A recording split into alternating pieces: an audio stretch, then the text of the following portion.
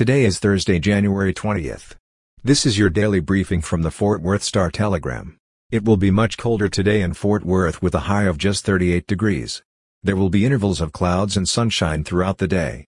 Our top story today, the U.S. Army Corps of Engineers will spend $403 million on a 1.5-mile bypass channel as part of the Central City Flood Control Project, U.S. Representatives Kay Granger and Mark Vesey announced yesterday. The money will be used to, quote, complete final design of all project components and construction of the bypass channel, Granger's press release said. The channel will connect sections of the Clear and West Forks of the Trinity River north of downtown Fort Worth.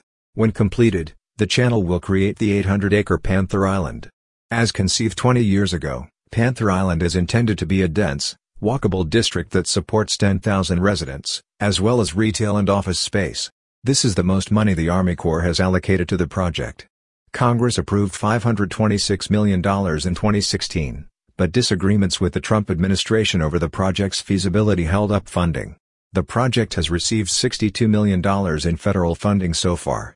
The $403 million will come from the Infrastructure Investment and Jobs Act passed in Vesey said in his statement that he was happy to vote for the bill and to work with the Biden administration to secure the funding. Granger voted against it. In COVID-19 news, the Grapevine-Colleyville Independent School District will close down for the remainder of the week amid rising COVID cases and lack of staff. At the time of the announcement yesterday, the district said more than 230 students and staff members had tested positive for the virus in the previous 24 hours, with nearly 700 students in isolation after a positive test result. The missed classes will not be conducted remotely. All after-school activities were also canceled. High school and elementary school students will need to make up one of the two canceled days. The makeup is scheduled for April 18th, which was initially scheduled for an inclement weather day.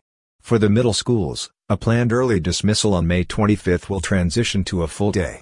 And finally today, in crime news, 2 people were detained yesterday after high schools in Denton were placed on lockdown when authorities received anonymous threats about the campuses, police said. The lockdowns had been lifted for all campuses by around noon.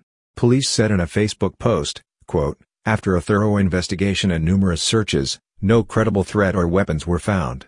Investigators believe the threats were a hoax, and interviews with the detained individuals are ongoing. One person was detained at Denton High School, and another person was taken into custody at Denton Ryan High School, according to police. Police did not provide the ages of those detained or comment on whether they were students at the schools.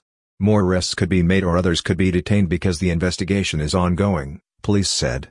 For the latest in Fort Worth and Tarrant County news, visit star-telegram.com.